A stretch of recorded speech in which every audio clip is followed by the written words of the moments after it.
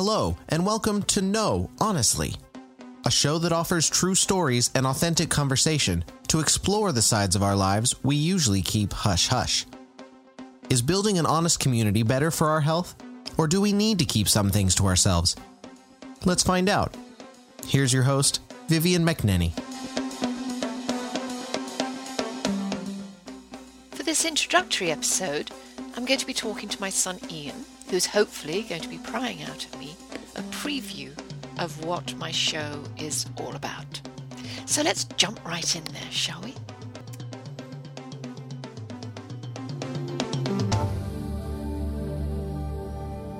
Who do you think that you're the most honest with?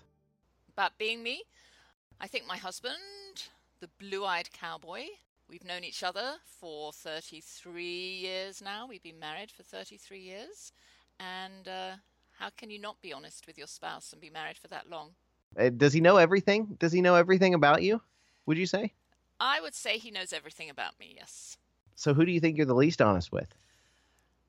The people that I think I'm the least honest with are maybe my small group people that I get together with, like my reading groups and my writing groups, because we meet once a month, maybe once every 6 weeks. We have polite chit-chat while we eat snacks, and then we get into the discussion of the book or the discussion of our writing. And we don't really share our whole lives with each other because we do that with other people. That's not what you're there for. That's not what I'm there for. And this one group I've been with for 15 years, and I discovered the last time that we met, and there were only 3 of us, there used to be 7, I found out that there were some things going on in their lives that they had never shared with me, and there were things going on in my life that I had never shared with them. And as soon as we realized this about each other, we looked at each other and went, wow, I feel so much better now that I know I'm not on my own. So what kind of things are you talking about? Are you talking about, like, you didn't know that so and so was an excellent cook all this time, or you know, are you talking one of these ladies was previously a man? All right. Kind of revelation. So you've gone from one extreme to another. Well, I know, yes, exactly. But what kind of things are you trying to not necessarily bring out into the open, but trying to kind of make people more comfortable with talking about? Well, this one lady, she has a lot of problems with one of her sons. She'd failed him somehow, and she said it just made me feel so much better to know that other people are going through the same thing. And did you share at the same kind of time when you had this revelation? Did you share something about your life that you've kept from them? I have to admit I did not at that time. But it sowed a seed for an idea for a podcast, because I thought I have not been 100% truthful to these people, and they really probably could have benefited from me being more truthful. And I didn't even feel as though I was putting on a face, you know. Right, I just decided, well, really, this isn't the time and this isn't the place to share that kind of information, or to say, I know what you're going through because, you know, I've got an older son that lives in LA and I don't know what he's doing. He could be in jail for all I know.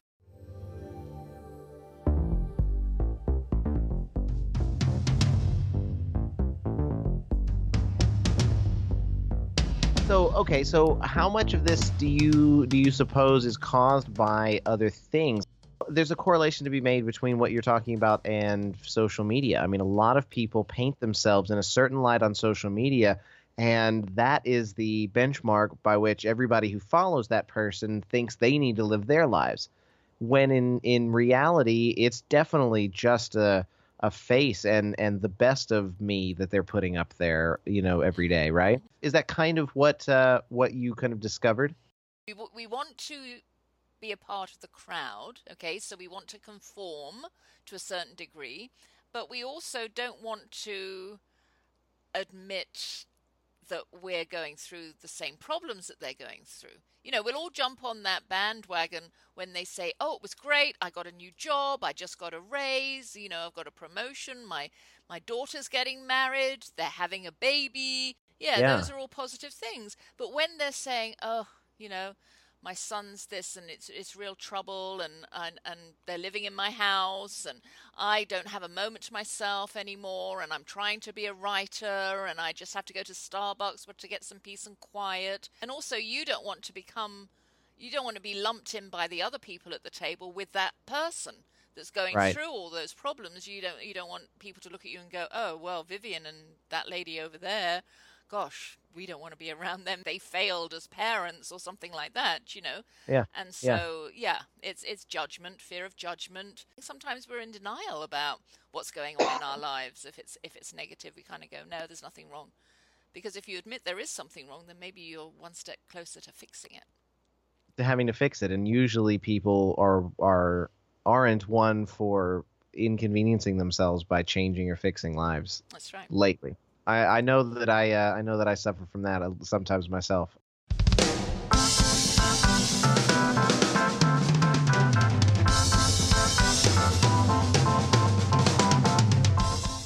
What kind of guests are you trying to have on your show? Who are you trying to actually speak to and get opinions and stories of? Okay, so I thought for some credibility, I might get a couple of psychologists talking to perhaps some ministers. I just want this to be something that makes my listeners think, all right, am I doing my neighbor or my friend a disservice by not sharing something with them that I feel may make them feel better? So who's your target audience? Who would be interested in listening to a show like this? Is it somebody who feels as though they've got life under control and they don't have secrets from people, and you might be able to touch somebody's imagination and kind of open their eyes a little bit? Or are you looking to possibly get in touch with people who do realize that there's something going on, something weird about the communication or their relationship with a parent or a spouse or even coworkers and stuff like that could potentially just be fixed by maybe difference in communication as a whole? Yeah, absolutely. I think my target audience probably is very large. It's not a particular age group, I don't think. I don't know. I think it could appeal to a lot of different walks of life. There is something a little bit liberating about being able to share happy and sad elements of life. And being seen. If you stop and talk to somebody who, while I'm on my walk, for example, if I just stop and talk, just have a few words with somebody, maybe they'll open up, maybe they won't. The title? Well, in England, one of our phrases is no honestly. For example, I could say, well, I used to race powerboats in Guernsey when I was younger, and people will go, No, you didn't. And I'll go, no, honestly, I really did. Well, I think maybe one of your first guests might need to be some of these ladies who sparked the idea in your head. Maybe you can have them on. Perhaps that's a good idea. You've been listening to No, Honestly, with my son Ian McNenny and me, your host, Vivian McNenny. I hope you enjoyed my preview and that you'll subscribe to my show in iTunes when I go live.